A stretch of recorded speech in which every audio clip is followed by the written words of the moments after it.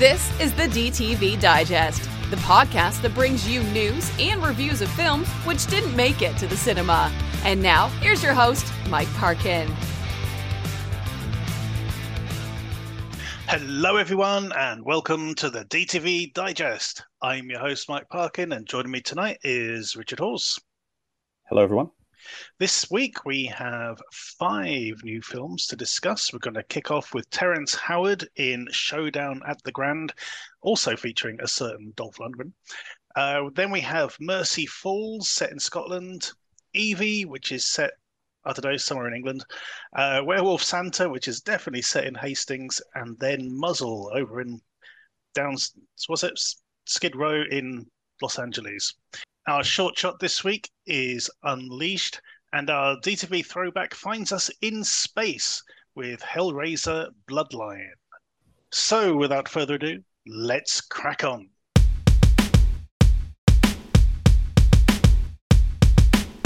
Our first film then is Showdown at the Grand. A proud movie theatre owner must defend his family business from corporate developers alongside a legendary action star as art imitates life in a showdown for the ages. Here we are in November, Rich, and I, starting to put together my sort of top 10, bottom 5 list for the end of the year already, starting to compile it, And along comes a film which definitely deserves to be in that top 10 as far as I'm concerned. I had no idea what this film was going to be putting it in. I had my worries that it was going to be, I don't know, some sort of Tarantino-esque horror. It wasn't a horror thing, but just a horrible mess, basically, And the way it starts off, I was like, well, this is weird. And then I clicked before you hear the laughter that what we were watching was a clip from a film, an 80s film. I did like the caption that comes up saying New York. It was a 2025 New York, and it's literally a one-horse Western town. I thought that was very good. And we got Dolph Lundgren in fine form in this, playing multiple parts, playing the same character, but in multiple movies. So I thought it was very, very good. Terrence Howard, of course, owner of the the Grand Theatre. It's on its last legs, but he's a proud guy. He wants to hold on to it. He wants to hold this event, bringing back the star of these 80s thrillers. It has some classic beats to it. The corporate muscle trying to push him out of business and all this sort of stuff. I just thought it was a joy to watch. How did you find this one? Yeah, I really liked it as well. I thought it was really a good, solid production value. Terrence Howard's fantastic in the lead. He's just got so much gravitas and cool, I guess. He's just really he's very engaging. He's very well dressed as well. The costume department did a really good job with the film, and because he likes to dress as kind of a cowboy in a lot of his scenes, and there's a bit where he's got a really nice suit and stuff. He's kind of it's kind of an not Rio Bravo. It's that kind of Western kind of thing that they're going for. Is like he is like the sort of the sheriff in instead of like a jail. He's not a sort of guarding the jail. He's looking after the theatre and trying to take on these people coming in. And it does do all the stuff you kind of expect this sort of thing to do, but it does it with a twist. I think it's a bit novel. There is definitely a Tarantino-ish sort of flourish to a lot of it, but it's not sort of beholden to it. I mean, you look at the poster, the whole idea of the cinema and the sword, using the swords and everything, and some of the visuals, the whole, even the retro film clips and stuff. There's a lot of sort of Tarantino grindhouse all sort of elements in there. There is that element of like what we see in the the trailer part of Grindhouse, for example. Yeah, there is certainly an element of that, but it's also one of these kind of fighting back against the sort of overwhelming powers. It's sort of in the old like the sort of 80s, they'd have the little guy fights back against the property developer kind of all that story. sort of stuff, and there's elements of that. That's in exactly here, what it is. That's exactly what it is, isn't it? I mean, it's really good. The sort of main bad guy in this is played by Amanda Rigetti, who, if you're a fan of the series The Mentalist, you'll be very familiar with her work.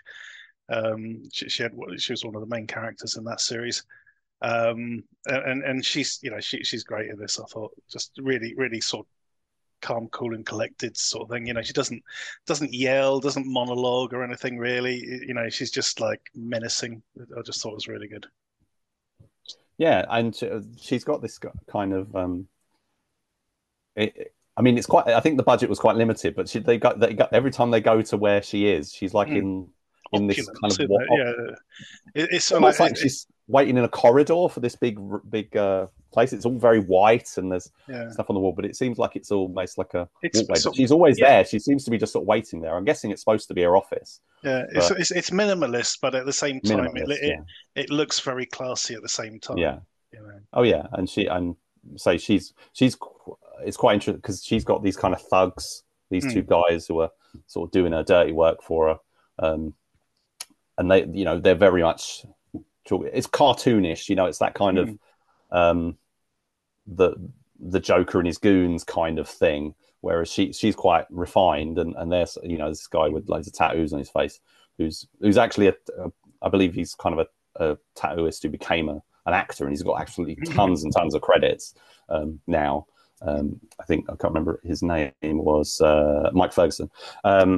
But yeah, so him and the other guy, who's also kind of, again, the same kind of character you expect, but with a bit of a twist. He's got this sort of, he looks like an accountant or something, and he's got like this sort of wispy, hair. He's a bit older. He's got this moustache and stuff. He looks like a bit of a waster, but he's also this completely psychotic right-hand man kind of character who's, toys with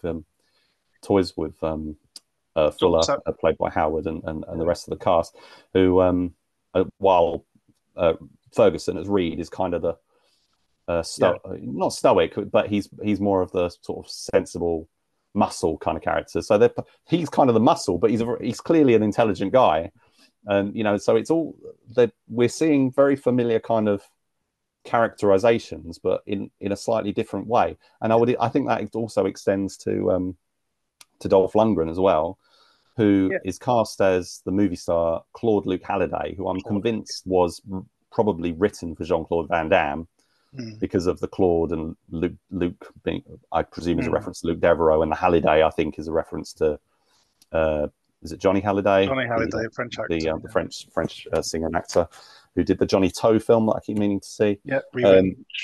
Vengeance. That was it. Very good. So yeah, and I think this is, this film gives Dolph quite a really interesting character to play, because he kind of gets to do the stuff that he's known for, the kind of standard action stuff, but they give him a bit of dramatic stuff to do as well. He's so it's sort of leaning into sort of more parody, but playing it very straight. But he's also a kind of it's a proper character where he's a guy who's aging. He's a bit distanced from reality, and also from his fame and stuff. He's kind of disappeared in Estonia or something. He's kind of in his own, which again I think is kind of the Jean-Claude Van Damme kind of thing of he kind of lives in his own little world, and he's always sort of saying, he comes out with weird stuff, and he's sort of stream of consciousness kind of stuff coming out of his head, and he's a bit of I don't like to use the term has been, but he's not where he once was, and he kind of doesn't really know where his place in the world is anymore. He sort of turned his back on the action scene, didn't he? And sort of went off, did his own thing. And it's really Terrence Howard's character who sort of like dragged him back. Yes. You know, and sort of got him to do this appearance for this marathon. And they get some nice scenes because, say, Dolph is kind of brought out in front of this crowd, and he's like really nervous and uncertain about it, and then he tries to do a kick, and it doesn't go very well and stuff. And so it's really interesting because it's not the sort of thing we see Dolph do normally. And I wouldn't say he's not playing comedy. There's comic elements to it, but I think it's a more dramatic role with elements of action. He still gets to do. He gets to do a cool scene with a motorbike and stuff, which brought to mind Command Performance. There's an element of that in there, but it's got different things for Dolph fans. I think the only thing I do think he's undermined by the wigs. I like the wigs. Oh, you like the wigs? Yeah, I like the wigs. I thought the wigs just threw me too much, and they're just so obviously. I don't know what they were going. Yeah, I don't know what they were going for there. Maybe early Seagal or something. Yeah, I don't know. The film's directed by, you mentioned Seagal, funnily enough. The film's directed by Orson Oblowitz, who is the son of Michael Oblowitz, who did two of Steven Seagal's movies, The Foreigner and Out for a Kill, as well as, he started his career with stuff like This World and The Fireworks with Billy Zane. And actually he appears in, because over the end credits, it shows all the people who were in the movie. And that was good. I did like that because it's like the Gestapo firing squad with the PAs and things like this. You know, so that was a nice little touch. Yeah. And you know the bit at the bit in the movie within the movie where Dolph goes to this sort of, I think it might be the New York thing, and he talks to the it's post-apocalyptic, and he talks to the woman behind the bar. Yeah. Well, the woman behind the bar is the director's mum. That's right. Yeah. And stuff like that. And John Savage is in it. It's a good cast. John Savage is in there. Really good in Again, this. probably. Yeah. I mean, I haven't seen John Savage have a solid role like this for quite some time. It's quite possible that he's had a few that have just sort of passed me by. I know he's very much active. It's not like he doesn't appear in stuff very often. He's all over the place, but his career goes back to Deer Hunter and all that and that sort of thing. And he's Thin Red Line. He did that, and but he's also did 90s action movies. I'm pretty sure he did Red Scorpion 2 and things like that. But yeah, I thought he was really solid, and those him and Terrence Howard have a really good dynamic. Their buddies kind of brought to mind the sort of VFW kind of thing, where these old guys and they don't really care about the money. They don't really care about the fact that they're kind of they're not the most successful people in the world, but they've staked what they've got. That's what they've got. Exactly. Yeah, he's got his store, and he wouldn't go for anything. He's settled. That's his place, and the same with Terrence Howard's character, who's the movies are his life, the theater is his life. That's he says it in the movie, like that. This is what keeps me going. It's what I get. But he's also very pragmatic. He loves movies, but he also knows it's a business, and he's very much a businessman. But it's the business that drives him, and the sort of keeping the business going, as well as entertaining people. That is his drive. I thought there's lots of really interesting nuances to the film. Just want to mention a couple of things as well. Three things actually. First, there's another character in this called Doc, who's the new recruit, the new intern. I thought. I thought she was quite sweet, really. Looked a bit like Carrot Top, but I thought she was pretty good. There's an interesting scene where she sort of spouts off all these films, and sort of Terrence Howard goes, "Those are films. We deal in movies." The difference, it's like art and entertainment kind of difference. There was that. There's a really nice scene with Terrence Howard and Dolph Lundgren's characters where he's showing them all the props that he's sort of curated for this particular event, including the whole bird in it. And Dolph Lundgren's going, "Oh yeah, so the armory guy, he found this." And he's like, "What? It's real?" I thought that was That was really cool, and the bit where he gets him to repeat that monologue from the Vietnam movie that he did. You know, he's going, "Oh, it's a shame you didn't get your Oscar that year." You know, I thought that was pretty good. But the other thing, I mean, you know, there are some nice deep cuts in this film. It isn't just all sort of, you know, the more obvious stuff. Like the character, you know, we were just mentioning, um, God, Lucky. No, not Lucky. Doc? No, sorry, Burton, the other henchman, the sort of the older one. Oh, played by John Scarloff. Sklarov, sorry. Yeah. Who looks a bit like David Cronenberg. he gets, you know, I mean, a lot of his dialogue is just quotes from films. Some of them are, yeah, some of them are obvious, you know, but not all of them are obvious. Some of them, you know, there are a few sort of deep cuts in there as well, you know, which sort of would test your knowledge a little bit. So, oh, okay, yeah, nice one. I quite appreciated that. But it's a kind of an interesting thing what they're doing there, because he's using these quotes, but he's doing it in a sort of taunting way. Yeah, absolutely. You know, sort of belittling. You know, sort of almost like, look, you can't tell. Is he a real film fan? We're not quite sure. It seems like he knows enough that he might be, but the way he's saying it is kind of like it's niggling. He's kind of trying to niggle them with it. Yeah, exactly. But yeah, there's loads. I mean, yeah, a lot of his lines, and yeah, he's interesting character, nice piece of work, good performance. Mm-hmm. Indeed. Okay, how are you going to score it? I think it was, I think it was a pleasant surprise. I think there's a lot of interesting stuff in it. It's not quite one thing or another. So if you're expecting a big action movie, it's not that. It's kind of comical, but it's not a comedy. But I think it's a bit of a blend of different things. Definitely a love letter to movies, not necessarily just movies, but the theatrical presentation of movies. And I think I'm going to go. I think I'm going to go 7 on it. I think it's bordering an 8. I think, I'm going to go on 7. The cinematography is really good, by the way. Noah Rosenthal was the cinematographer, makes the film look really good. Did the short film No Overnight Parking, which we covered recently on Short Shots. Yeah, it's one of the Ethereum ones. Ethereum ones, no, this is definitely an 8 for me. I really enjoyed it. It really did surprise me. I loved the clips. Moses versus the Gestapo, whatever it's called, or the SS versus Moses. Oh yeah. Well, that's where it's really going into the sort of parody, Tropic Thunderish kind of elements. But that was fun. Good. But I have seen films like that.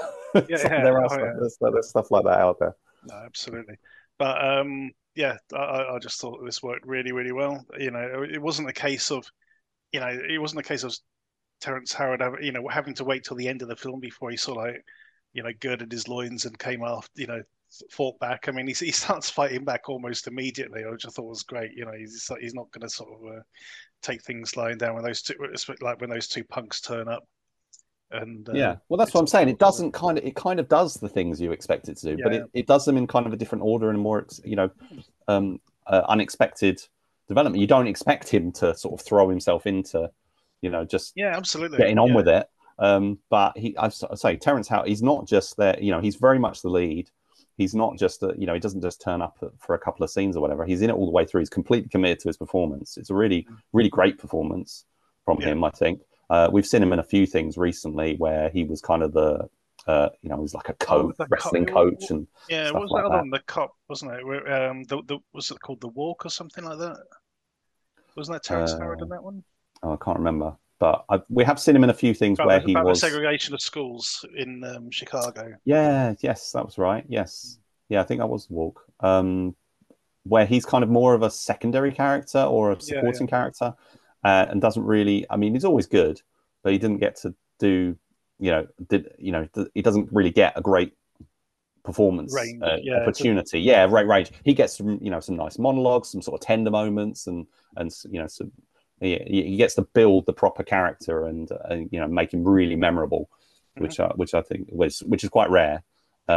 So definitely, Terrence Howard. I know there's been some complications with his career and stuff. I don't know what's been going on there, but he's things kind of went off the rails a bit. But this is definitely him at his best, Yeah. I would say. Yeah, and opposite him, Dolph Lundgren did some sterling work here as well. Yeah, excellent. Yeah. Yeah. So there you go. That is a 7 and an 8 for Showdown at the Grand. Go check it out.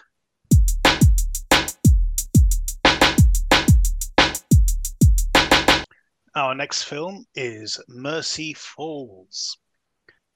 A group of friends set off into the Scottish Highlands in search of a long-lost cabin. Once far from civilization, an unforeseen tragedy befalls the group, and one bad decision leads to suspicion, betrayal, and murder. Okay, so this, like a lot of films of this kind, it takes a while to get going. And I think films like this kind of live or die by their characters and whether or not you sympathize with any of them at all. Which is a problem here. It is a bit of a problem here. We're kind of stuck for about half an hour with these very annoying people. Just all of them. Why in movies do they always have groups of friends who clearly wouldn't be friends in real life because they're just rubbing each other up the wrong way like the whole time? It's like, why are they even going on a trip? Why would they? Yeah, it's like, sure. They don't seem like they like each other at all. We don't like them, and they don't like each other. Like there's the classic setup. I was watching it at one point, going, "Oh, that's weird." There's 6 of them. It's like, one of them's the killer, right? Okay, that makes sense. So 5 plus a killer out in the wilderness. Having said that, so once this, if you manage to survive the first sort of 30 minutes or whatever it is, up until the inciting moment, things do improve immeasurably because there are some decent kills in this. We do have a decent antagonist. The protagonists are all ridiculous. There is one point where they're down to three of them, and they're still arguing with each other and at each other's throats. It's like, surely you can come to an agreement to sort of say, we got bigger issues here than he said, she said last night. We got a serious problem. They've got this bloody serial killer chasing us. But no, it's like, oh, hope I never see you again, all this sort of crap. So, oh, God's sake. So it's difficult to sort of sympathize with any of them. Even the main protagonist, our sort of final girl, it's taken her all of her life to finally go, oh, maybe my dad wasn't such an arsehole when he killed that deer or that horse and put it out of his misery. Okay, it's like, okay. But there's some, there are some nice scenes. I did like the way it was shot. It makes good use of the countryside. The ending, the build up around the cave and everything, I thought was very well done. So it does, it does have some redeeming features, but at the end of the day, we are, stuck with this very typical sort of dynamic of 5 people who, kind of don't like each other very much. Well, the thing is, they're really unappealing and they don't like each other very much. And then this other person comes along who's quite, unlikable and a bit antagonistic towards them. And they're really desperately trying to get her to come along with them and arguing amongst themselves together. I was like, why? Why are you? I know. It's like she's clearly not very nice herself. So why are you like, oh yeah, you've got to come with us. Come with us, yeah. So a lot of unlikable people encourage somebody else who's really unlikable to join them, and it makes it feel like a really forced situation at the end, isn't it? It's kind of like they just brought it on themselves at the end of the day. Five sociopaths and a psychopath, go out into the wilderness. It was bringing to mind. It's funny because I was thinking about this. It came to mind for a couple of reasons, and one, When Darkness Falls, that Tom Jolliffe wrote with Nathan Shepka. that one came to mind, and it was like because that's a thriller set in a sort of a similar, Scottish Highlands kind of. I think it's the Highlands. But Yeah, it's it is definitely Scotland. Yeah. Yeah, and but it's obviously it's the falls in the title as well, different kind of meaning. But you got When Darkness Falls and Mercy Falls. When Darkness Falls is a lot better. But the Ledge as well that we watched. Do you remember the sort of unappealing bunch of guys and the guy's a bit of rapey, and the girl has to sort of fight back against them and stuff. That was a better, but it was a more high end version of this kind of tale, I thought. But there was, I thought, it is watchable, quite entertaining. There's a moment towards the end which seems very clearly modelled on the Sonny Landham takes on the Predator, or tries to take on the Predator moment.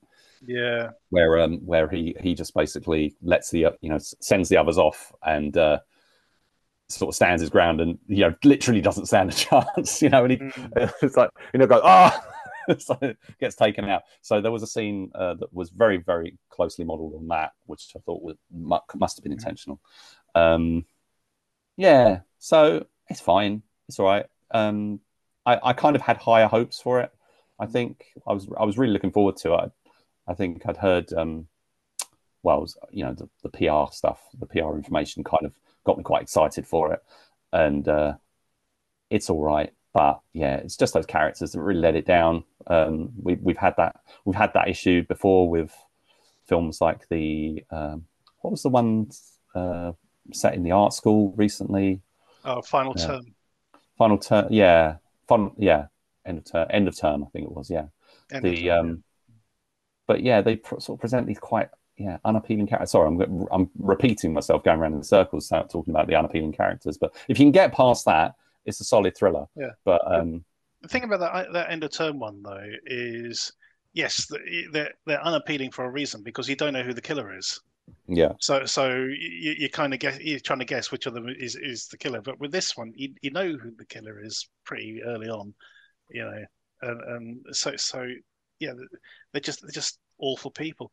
I mean, I do like the genre of survival horror, which is what this is. Sort of the idea of like being stuck in the wilderness, away from phones and all the rest of it, and civilization, and having to battle the elements as much as you're battling, some human threat, as it were.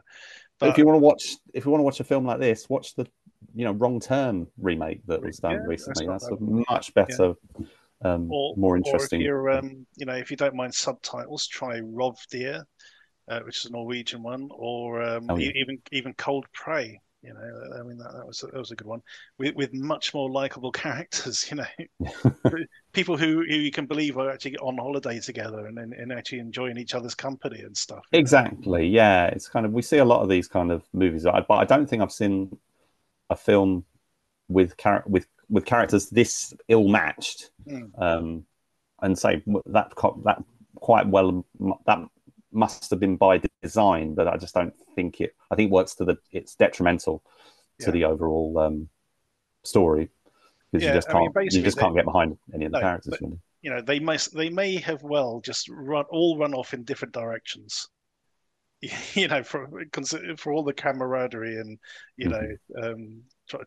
team spirit and all the rest of it. No, just you go that way, I'll go this way, and see who survives. That would be a more realistic scenario, given the characters. Okay. The other thing I did like, actually, I will say, is that fire stunt at the end.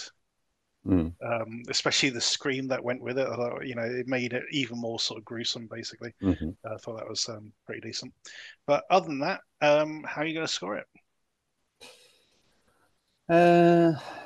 I think everything apart from the characters is solid. So I'm gonna say a 5.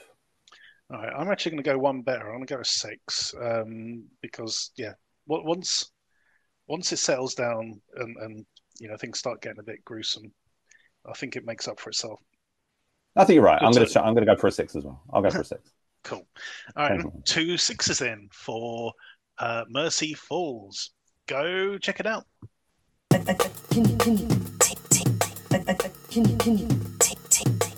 Our next review is Evie, When young girl Evie finds a cursed necklace washed up on the seaside, she doesn't realize the evil presence connected to it.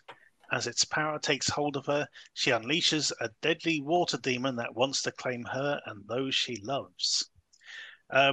Very, very slow paced, this one, and it's something I don't enjoy. Is following sort of child protagonists for big chunks of the film.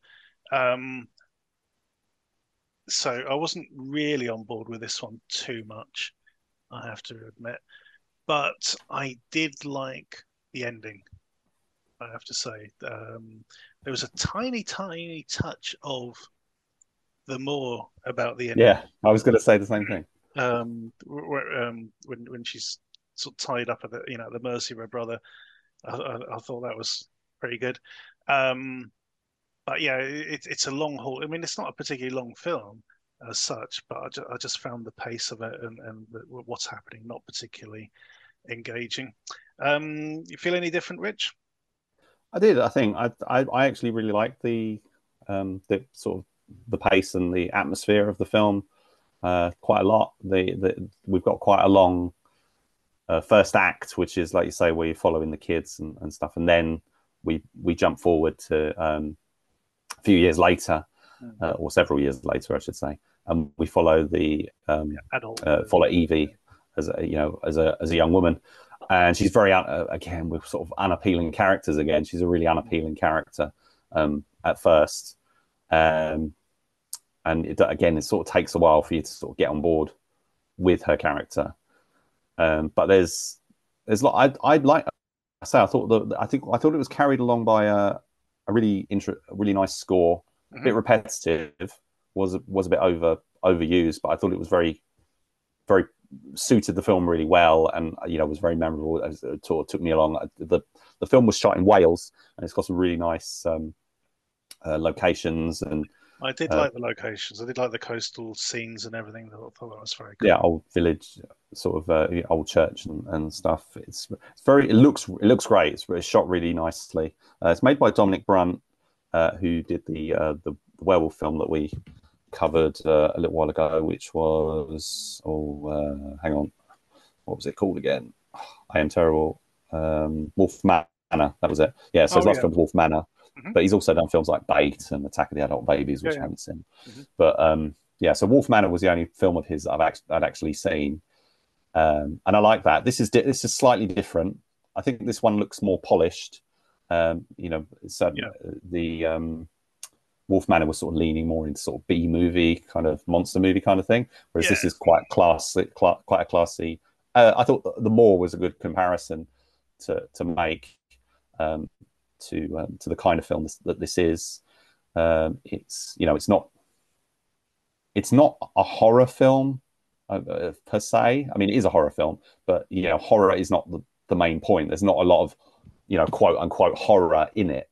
It's a lot of character stuff. Yeah. It's very until much you get to the end, movie. basically. Until you get to the end, yeah. And it's one of those movies, but it's not too arty. I didn't think it wasn't like an art film. It was kind of say a thriller with a supernatural element, I would say. I enjoyed the performances. I thought, I'd say, especially the brother, who's quite, played by. Hang on, what's his name? I can't remember the characters' names now, so I'm struggling a bit to see who the character is. So Evie was. Might be. Hang on. I'm just looking. Who was Evie played? So Evie was played by. God, IMDb's been a bit useless. It is. So I'm gonna have to go. Evie is Holly Dempsey.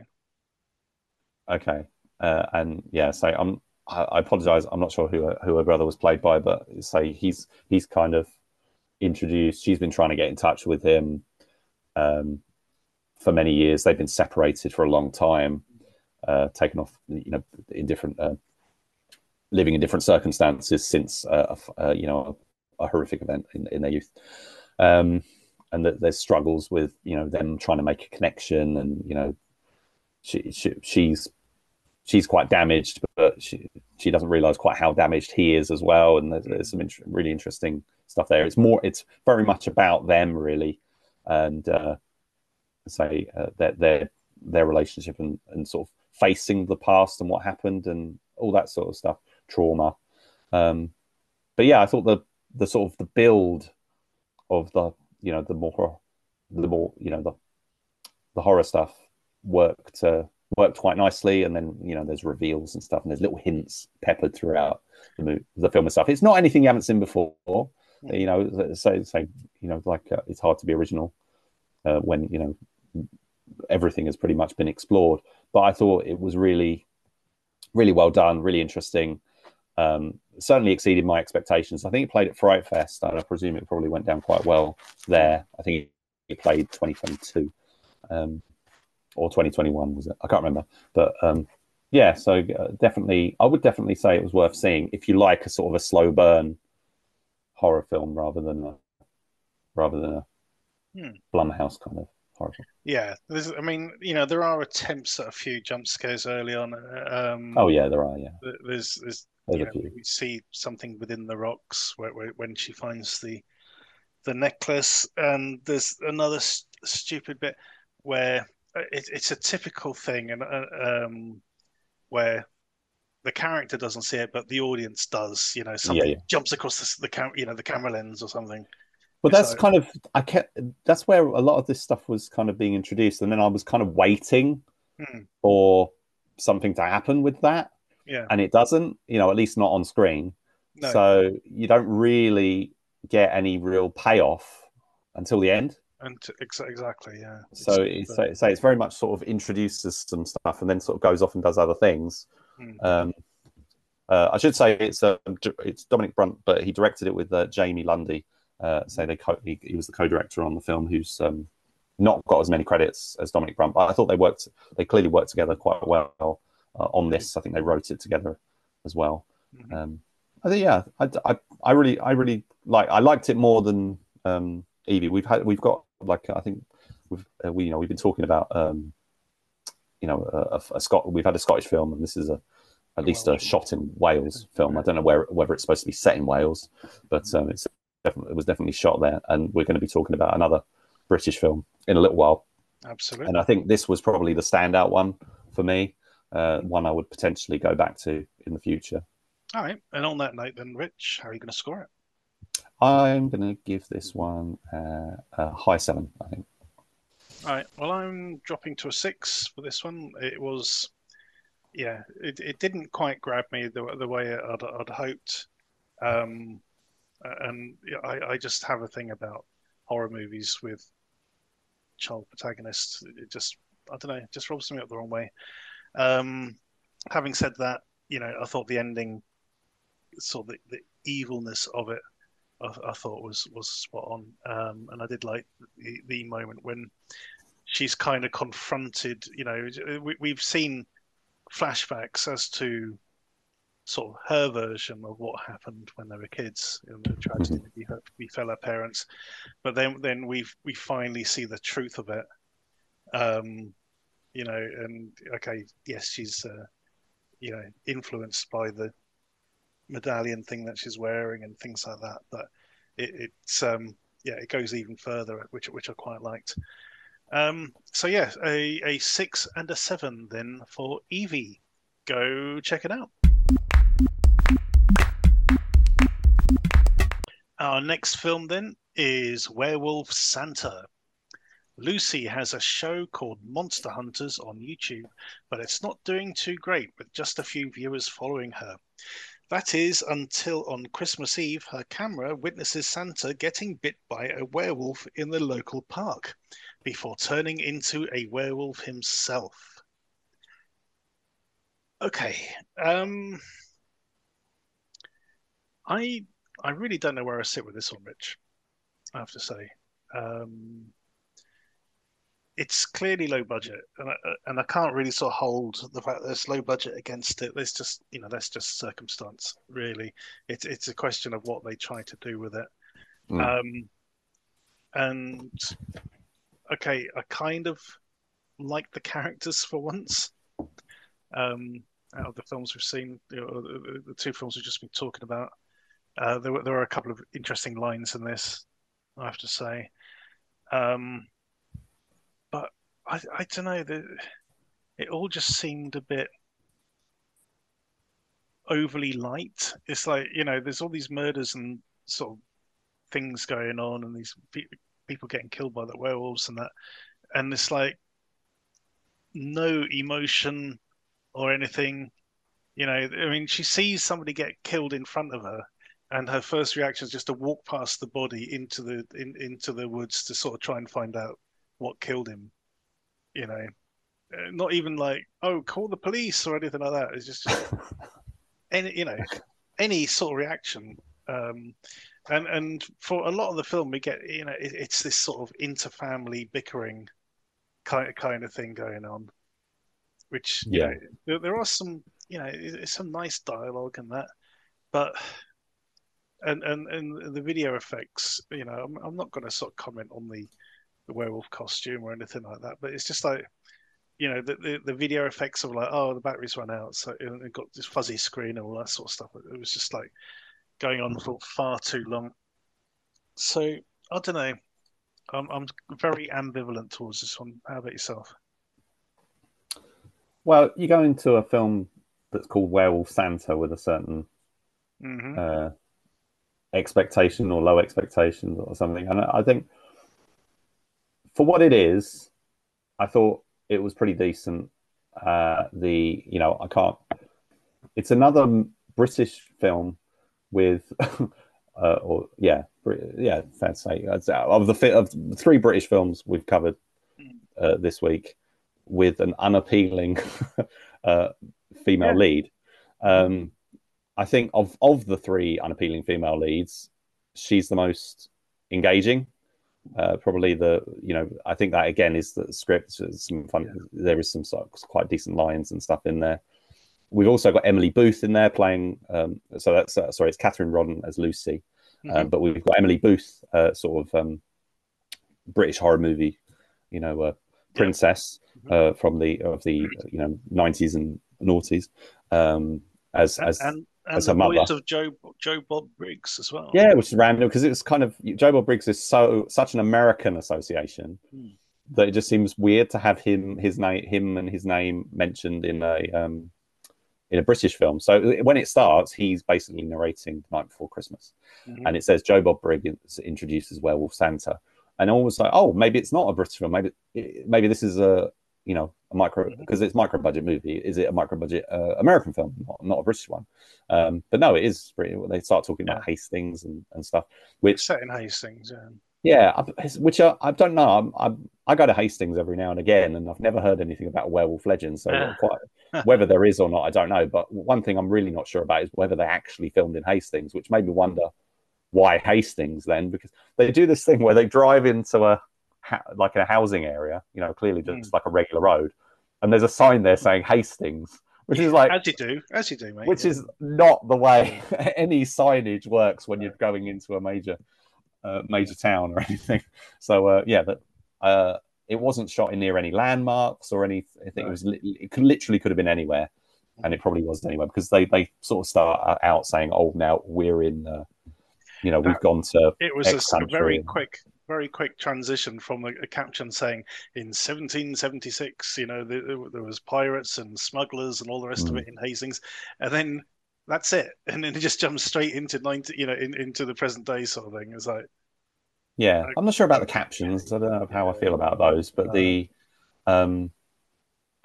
stuff about the smuggling and everything about Hastings, that is absolutely true. Oh yeah, absolutely. It's just the werewolf legends. I'm just not sure about. But anyway, that aside, so the setting of it is kind of almost moot. I don't know why they made such a big thing about it, unless there really is a legend. But the context, the sort of family arguments, the whole. Not found footage, but the whole we're going to video. Well, essentially, it's what we call the found footage, isn't it? Yeah. It's like the Cloverfield kind of thing. If somebody's going to hold the video camera the whole time, no matter what's happening, or Chad gets the axe kind of scenario, isn't it? Yes, there is a little bit of that in here. It's a kind of a combination, kind of a midpoint between the two, I would say.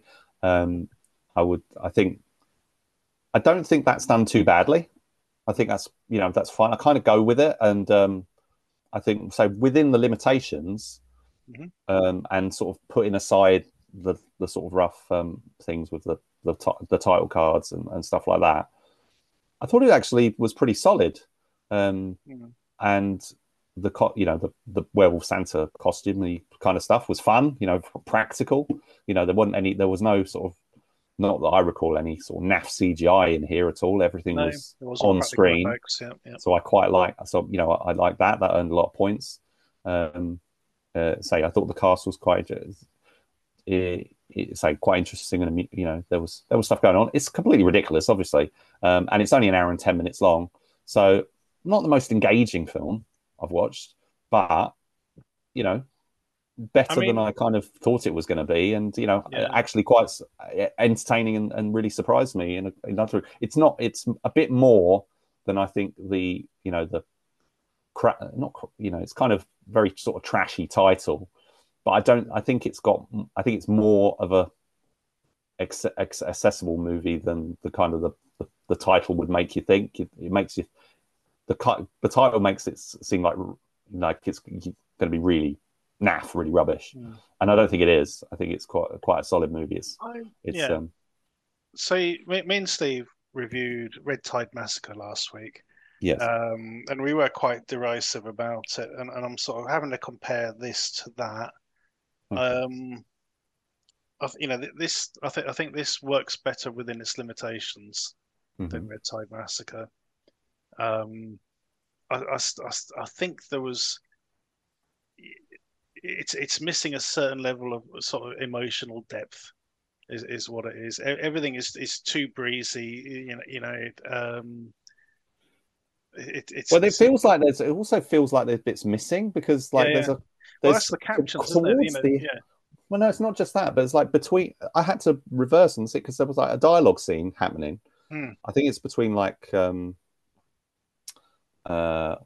Lucy and her dad, and they're having a sort of conversation about one thing, and then all of a sudden they're doing this like big reveal, and I was like, hang on a minute, how did they get from that to there? It was like, I must have missed something, and I went back and I was just like, no, they've done that jump. They've done a jump there.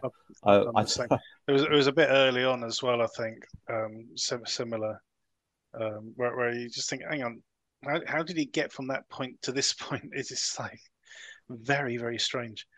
So whether that was the script being cut down or something, I don't know. But it was quite jarring. So that lost the point, because if I'm engaged, but then I feel like I've lost something, but I haven't actually. It's and then I'm going back to check and not able to find what I'm looking for. Then I think that's a problem. But I think the sort of breeziness of it was fine. I quite like the fun. The director, was it Errol Anthony Hales, is apparently doing a Vampire Santa next. I don't think we need a whole load of these, but I got a feeling that'll work better, because you're not so reliant on makeup effects and stuff. I think that might end up being better than this. I don't know, mate. I didn't mind. I thought the makeup and stuff was okay, really, on this. I don't know. Have a problem. Well, no, I found the werewolf to be too stiff and unengaging and unfrightening. Okay, yeah, that's fair. I'd say it's difficult with on a budget, costumes on a low budget and Absolutely. Whatever. I did say I wasn't going to mention it as well, so that's right. Okay. But nice. I think seeing Emily Booth back in a movie is always a good thing. So I'd watch it. I think it's worth watching to see her. She's fun. She's always been good value. Also interesting to see her playing a kind of the mother character. So which really that's quite makes you feel a bit old, really. It's like how times have changed. She was sort of running around being the wild one kind of thing, and now she's the mother, but she's still a bit. They still add some edge to her character. Was she in was it Razorblade Smile? Was that one? That was Eileen Daly. She was in Perverella, I think it was. Oh, Perverella, that was it. and a whole bunch of other stuff she's done over the years. The Evil Aliens. Oh She yeah, used to that's a work good with, one. Yeah, and stuff that like was by that. the same people who did Doghouse. Yes, she was in Doghouse as well. Yeah, I think I'm not sure how big her role was in because I didn't actually see that one. that's a good one. Yeah, But one of Danny Dyer's better she's films. she's yeah. So she was in Pervarella was kind of a big break. Emily Buffon was her name All right. at that time, her sort of stage name, and then she did stuff like Cradle of Fear. Do you Oh remember Cradle of yeah, Filth? yes, I've seen that. Yeah, Yeah, and then there was the Mm. Cradle of Fear Cradle of film, Fear. and say the Evil Eight. Jake. I think it was Jake West. Yeah, I said Jake. Jake West, who she used to work with quite a few times, I think. Yeah, yeah. So I think there's reasons to watch this. It's not a bad movie. It's quite entertaining for what it is. It's definitely aiming. It's not. I mean, the whole thing with the title, kind of where you stand. It's aiming for the beer and pizza crowd. The whole Joe Bob Briggs thing. They're really just sort of they're not trying to sell it as something. It isn't. It's not like Snakes on a Plane, which kind of says Snakes on a Plane and then tries to be something else, and it just doesn't work. This is kind of, what you're going to get, and it's actually pretty well done. And on that note, scores? I'm going to give this a 6.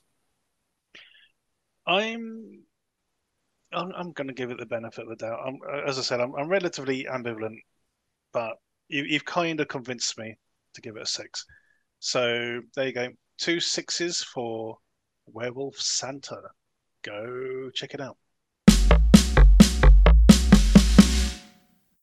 Our next film is Muzzle. After his canine partner is killed in Skid Row, police officer Jake Rosser plummets deep into a sinister underworld to uncover the truth about who may be responsible. I thoroughly enjoy this one, Rich. It's a very solid police procedural starring Aaron Eckhart as our main character, Jake Rosser.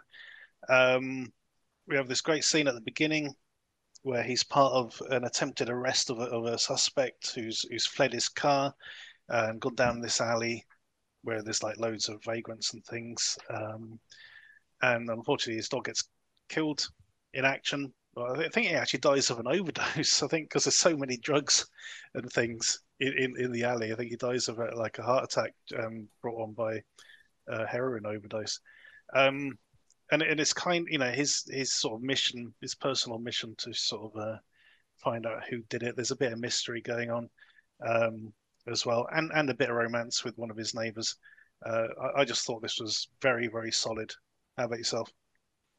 Yeah, I was expecting more of an action movie than it actually ended up being. I'd say it's 80% drama.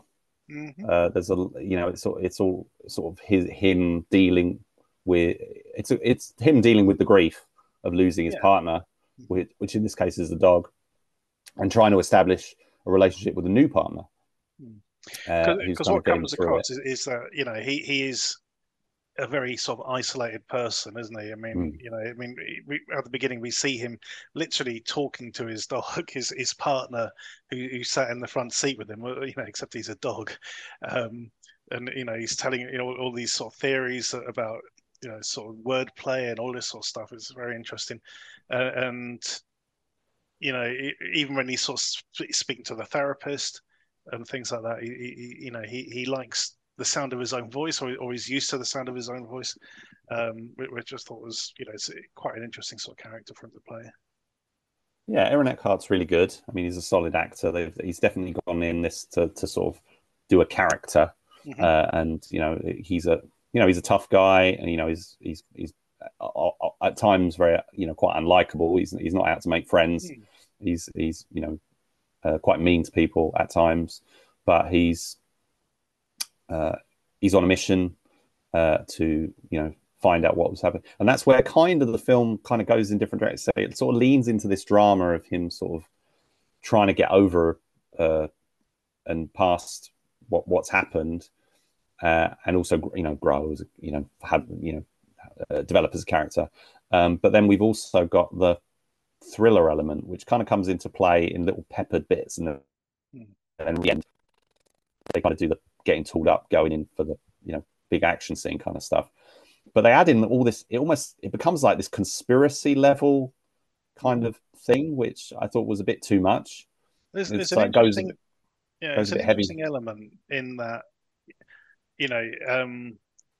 because he's caught on camera, sort of like hitting somebody and things like that, and there's all calls about police brutality, and his superiors are very quick to kind of disown him or sort of point the blame at him.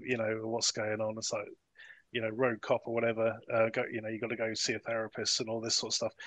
Very, very quick to sort of do that, and that sort of feels, a bit of a sort of political touchstone. Very interesting sort of element to the film, I thought. Yeah, I say it's shot really well. We got Stephen Lang in there. He's probably the only really sort of majorly recognisable other member of the cast. But he kind of he dominates a couple of scenes, but then he kind of disappears. Yeah. He's very much a sort of he's fulfilling a role. Yeah, it wouldn't make sense for him to turn up again, if you see what I mean. But there's a whole kind of training scene so they're trying to get him to connect with the dog, and he's it's not that the dog is not trained or anything. It's just you've got to look for what is the trigger, what is the thing that you need to sort of click with the dog. I thought the stuff about the dogs being instructed in German was really interesting, and then the whole thing about when they go on that mission at the beginning, somebody else is giving the dog commands, so they know it's kind of somebody who's either on the inside or works with dogs. So that's kind of his big clue that is that he's following. But the whole German thing, and that's completely true. I looked that up, and because a lot of them are German Shepherds from Germany, they are trained, initially trained to respond in German. Because I was wondering when I was watching it, have they used a different language so that it's not, I think that's part of it as well. Somebody can't accidentally trigger them because it's a word that they're not likely to encounter. Or trying to call them off and stuff like that, sort of trying to get them to stop. It's like, no, they're not going to listen to you unless you sort of speaking a certain language. The TV series Person of Interest used that as well quite early on, where these bad guys they'd basically stolen a guard dog or something. And this sort of Jim Caviezel's character going, "No, you're not speaking to it properly. It knows Belgian in that particular scenario," which I thought was quite good. So I did like that little element. I must admit. Now, there's a bit that really confused me, and I don't know. There was another police officer who they were really antagonistic. They seemed to have this sort of really antagonistic relationship, but then it seemed like they did a team up. Yeah, was it the same guy? It was the same guy. Because I just didn't follow that. It was all of a sudden it's him, and the other guy's got this massive gun. So I think because it was like because of what had happened to him and his partner. And it's like, no, man, that was like, that's your partner sort of thing. We've got to try and help him. So I think it was a case of, putting personal issues aside, and doing the right thing, as it were. I thought it was quite interesting how seriously they took the relationship between the canine officer and his dog. And the dog gets like a proper burial, burial, proper funeral, and everything, with a gun salute and everything. So the film is, to a degree, paying quite a strong tribute to canine police officers, and saying, these are real. They're really doing the job, and they're doing a good job, and it's not sort of making light of it. They're not trying to, because it could have been. Because when I initially started the film, or was approaching the film, it seemed like, is this going to be another? Is this canine? Is it Jim Belushi sort of thing? The Jim Belushi kind of canine kind of thing, which is how dog cop movies have always been, for the most part. I don't think anyone's ever done one that's like completely straight. I might be completely wrong on that. There's probably a few out there, but this one is very serious. and not in a sort of, it doesn't play it for parody or anything. It's like, no, this, people really love their dogs. And in this case, it's no different between this guy and his dog. He really loves this dog. It's like his brother. And, he wants to find out why he lost his brother. And when he meets this other dog who messed them up, because this other dog's had a lot of issues and stuff. And I think that they play that really, really well, and it works. It really does work. I just think the film's a bit schizophrenic in the sort of, we've got to try and make it a big action movie-ish kind of. There's got to be stuff for the trailer, and we've got to add in this, sort of almost cartoonish level of conspiracy, almost like something from a 1980s action movie, really, where they would sort of reveal, there's this big cover up, or even stuff like like exit wounds where it turns out the cops are all corrupt and they're actually smuggling drugs in t-shirts, whatever it is. What I was trying to get or that Burt Reynolds movie where I think it's Malone, where there's it's kind of a standard sort of westernish kind of movie setup, but then there's this whole thing with like a national conspiracy being undertaken, and here it's like it's sort of a midway point with that. Yeah, it's what I was trying to get to earlier when I was mentioning about the cops being very, very quick to sort of say, you're talking crap. I mean, it was quite funny that there's a scene.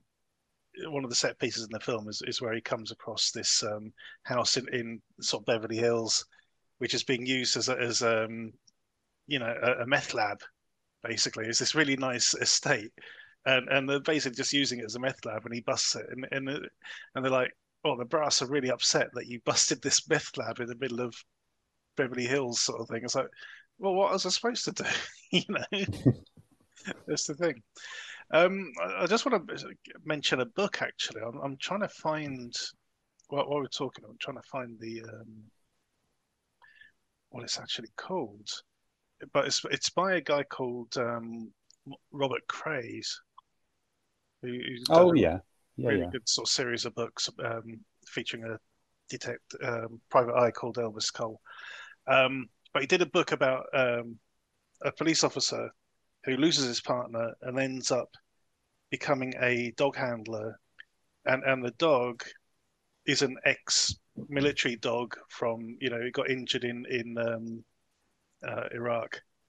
And it's a really, really good book, and it's sort of, it's taken from both of their points of view. So some of it's from the dog's point of view, some of it's from the other guy. Suspect. I've getting one called Suspect. Scott James and Maggie the dog, I think.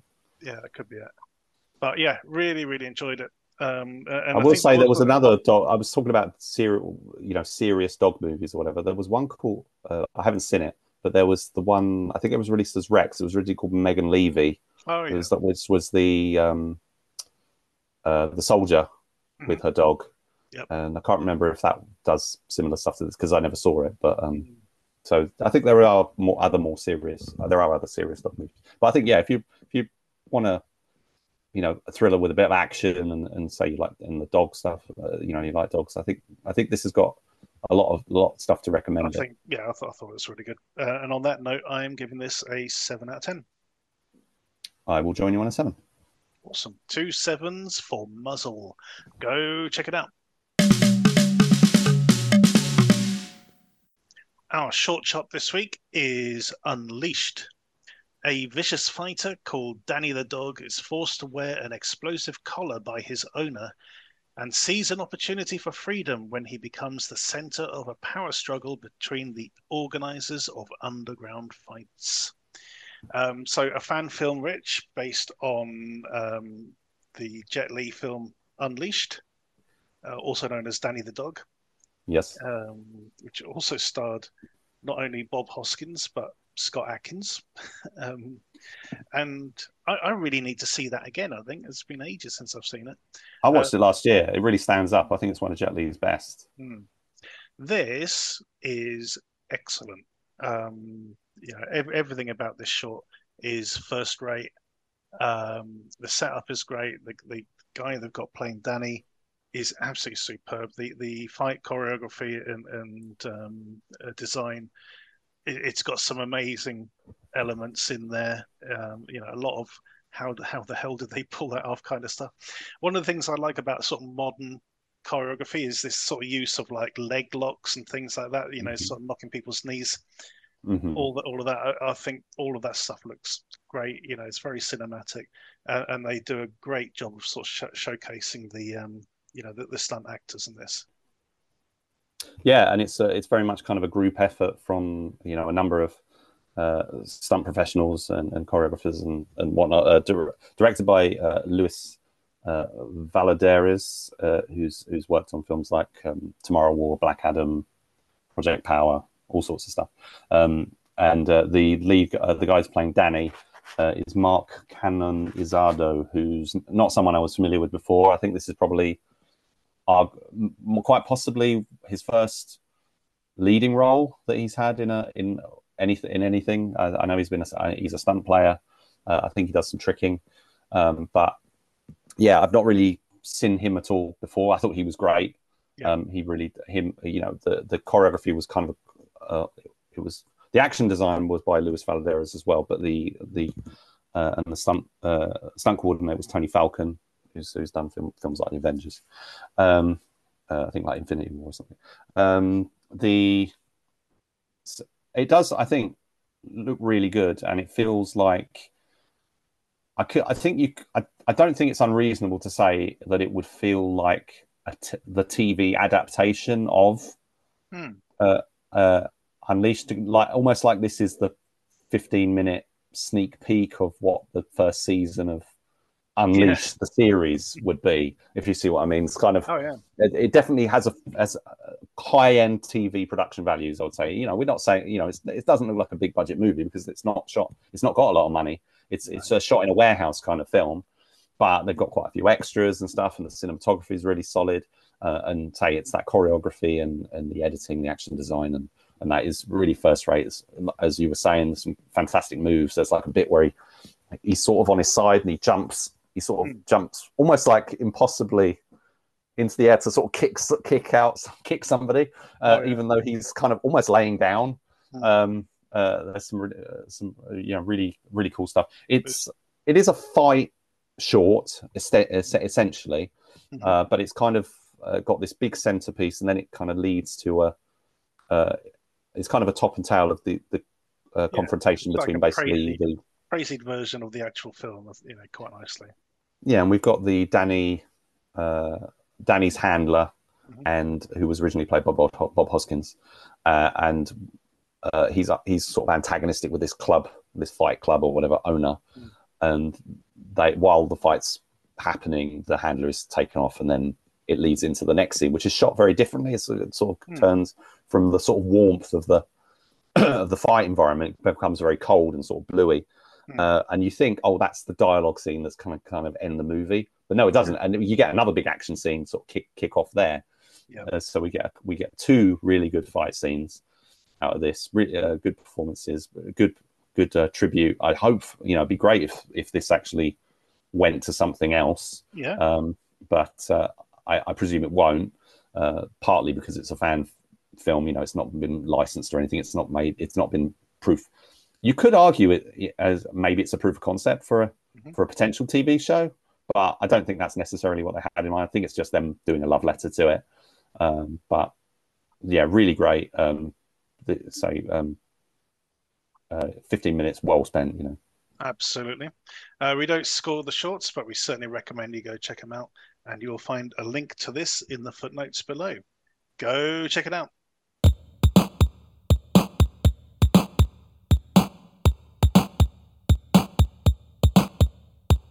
Our DTV throwback this week is Hellraiser Bloodline. In the 22nd century, the descendant of the creator of the Lament configuration puzzle box sets in motion an attempt to destroy Pinhead and his minions once and for all. I think this was it was quite maligned when it came out. It didn't have very good word of mouth. No. It's very telling that it's director Kevin Yeager took his name off this and replaced it with Alan Smithy, for one thing. And I must admit, this is the first time I've actually seen it, and I actually for the most part, quite liked it. You know, we saw a couple of other of the sort of more recent Hellraiser films a while ago. We did a twofer. This certainly has a much bigger budget than either of those could ever hope for. Probably even combined, it's probably got a much bigger budget. I like the space stuff. I thought it is very obvious what is going on with the space station. As soon as you see it, you know exactly what's going to happen to it. You know, the way it's been designed and everything, that was pretty obvious. We get two sort of extended flashback scenes. I mean, I think people sort of like compared this to like an anthology almost. Yes. Although it's, you know, it is very much a through line, a bloodline even. Yes. You know, with the same characters involved throughout, or the same actors playing different versions of, you know, different eras of their character. I thought, you know, the design of it was very good. The production design was good. Some good, sort of proper, decent prosthetics and effects going on. Some of the designs, like the two security guards, what happened to them? I thought that was really impressive and grotesque. Thought really like that. The one thing I didn't like, and this is something which applies to just about all prequels, is the seeming need to over-explain everything. It's like, oh, so that's where the chains came from. The chains were the hooks. You know, it's not Pinhead's idea. It was this Marquis de Sade kind of character's thing, and they just utilized it and exploited it. It's like, no, you don't need to do that. You know, just let it be their thing. You don't have to explain it to, you know. It always annoys me when they do that. So somebody quite succinctly put it to me. You know, it's like Indiana Jones and the Last Crusade, and he's sitting there watching, and he goes, "Oh, so that's how he got his whip and his hat." It's like, yeah, we don't really need to know. Big thing, you know, and not everything has to have this big story behind it. But other than that sort of element, I really enjoyed this. I thought it was pretty grotesque in keeping with, especially the second one, you know, Hellbound. So yeah, this was solid for me. How about you?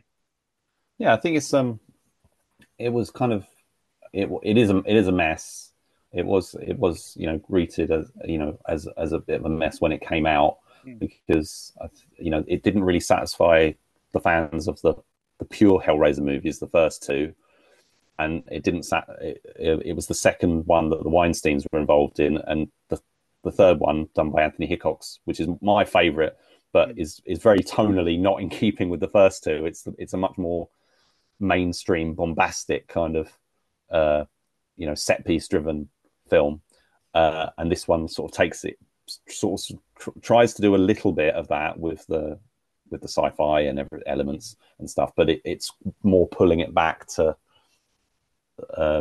trying to make it a bit more of a down to earth kind of horror story rather. And I think that's why one of the reasons it didn't quite work for people, as well as the fact that it was sort of chopped to bits, and some of it just didn't quite make sense and work. But I think over time, and if you know, approaching it sort of with the benefit of hindsight after all these other Hellraiser sequels and stuff, and you know, having sort watched of thinking it after about after what was it, Legacy and whatever the other one was called, yeah, it certainly favors being watched after those two. You know, you've got Doug Bradley. You know, he's got some, you know, as Pinhead, as it should be. You know, say this was the last theatrically released one, direct to video here in the UK, but the level of quality is there. I think the thing was, the end of the third one ended with the shot of the building in the design of the lemon configuration, and this film didn't really have the budget to pick up on that, or at least not to a great extent. So you see it a little bit. It's actually more visible in work print version. Now this has come out. This is part of the new Hellraiser Quartet release, which is like on 4K and Blu-ray. Yeah, and so this is so Hellraiser Bloodline is getting a proper release for like the first time, really. And it's got all these extras and commentary and stuff, which is really, really interesting. And the work print is quite fascinating to sort of see a bit more about what they were trying to go for and the structure of the film that was originally supposed to have. Not this interview kind of setup where they go into space at the very start of the film. It was, the work print version that I saw. Oh, do they save all that for the end, are they? Exactly. That's how it was originally supposed to go. It starts in the past, goes to the present, then goes to the future. And I felt that when I watched the work print version, as interesting as like it kind of felt like it peaked at the end of the present day stuff, and then it turned, and then you were basically watching a different film. It didn't quite kind of connect in that sense. But I think this version, the theatrically released version, does work in that sense of that it kind of keeps everything together a bit better. What they've done is they shot some extra sort of interview scenes and whatever to bridge it and add in the sort of elements, which was there was a Steven Seagal film called Attack Force, which was a complete mess, and they tried to sort of change that film by shooting some interview scenes where they do massive exposition or whatever to try and get around some of the issues they were having. I think it's really, really, really good actually. I like what they were trying to do with it, and I think the whole bit at the end with the space station and what happens with it. I didn't, because I saw it when I was young. I didn't think about it too much, and I didn't see what was coming. So I thought that was quite good. And when you think about it, of like this was what they were intending to do, was do a combination prequel, sequel, and basically end the franchise. They were capping it off. Basically, every film that's come after this is set before the space stuff. So this is still effectively the end of the story. So that does work quite well. And Valentine Vargas is fantastic as the sort of lead, the second antagonist. She's kind of the main antagonist, really, for most of a lot of the film.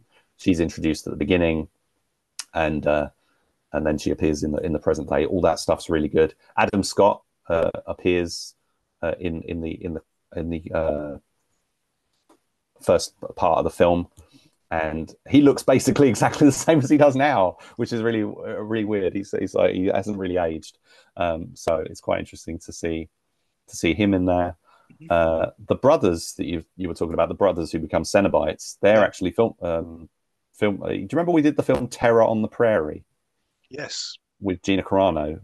Well, one of those guys is Michael Polish, who directed that film and has directed several others. I think they're both directors, and together and separately they've worked on a number of projects. But yeah, that's quite a novel thing. I think they didn't really.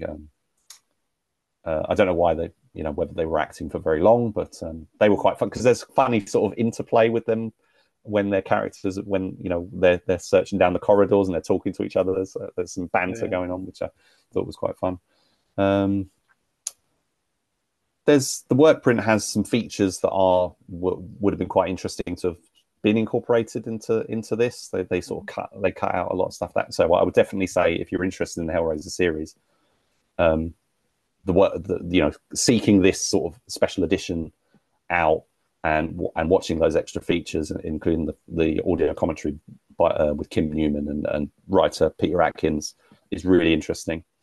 Peter Atkins' original script is also available to buy. I'd be really interested to read that, of what the concept originally was, because basically what was the story? It was always going to be past, present, future. And that was all signed off by the Weinsteins. And then when they started to make it, they said, hang on, what are you doing? And they started to meddle, very seriously in it. Laser guns in a Hellraiser movie. I'm not sure about that.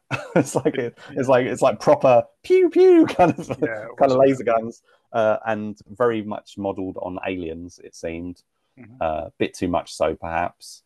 I really like the stuff with the robot although there's some dodgy CGI there. I did like the bit at the beginning when Yeah. well, in this version where he uses the robot to Yeah. open the box. I thought that was a class little move. Yeah, I think all that works really nicely. There's a lot. I think there's a lot to recommend this to give it a sort of a reappraisal after whatever 1996 it was originally released. I think it's aged well. Yeah, it has certainly aged well. And I think it's got a lot to recommend it that sort of sits well with the franchise now, especially say with where it ultimately ended up.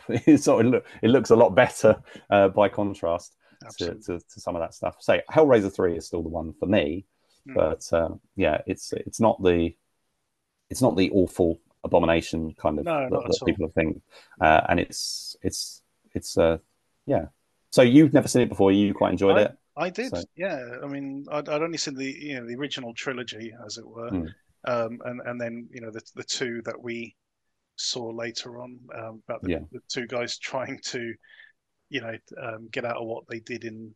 I think it was Revelations and Judgment. The two we covered. They were good. The ones without Doug Bradley, basically. The two without Doug Bradley. Yeah. Apart from obviously there's been the new one, the new remake, which I still haven't seen. Obviously without Doug Bradley. I do really want to see that as well. Anyway. Okay, we don't score the throwbacks, but we certainly recommend you check them out. As Rich has been intimating, Hellraiser Bloodlines is now available in a box set with is it called the Quadrilogy or something? Or it's the Quartet of Torment. It's from Arrow Video. Arrow, yeah. So all nicely remastered, across the board. I must admit, I'd like to get hold of a copy because I'd like to see. I saw Hellbound reasonably recently, probably about 2 years ago. But I'd certainly like to revisit Hell on Earth, the third one. That'd be really cool. Other than that, cheers, Rich, for watching these films. I thought we had a decent selection for once, compared to last week, especially. Top and tailed with Muzzle and Showdown at the Grand. Evie, Mercy Falls, even Werewolf Santa had its merits. So, a decent selection for people to go and check out, keep an eye out for. Other than that, check us out on Facebook and Twitter at the DTV Digest, also at the Short Shots, where we put a link to a new short every evening around about 8 o'clock. Thank you for listening. Tune in next time.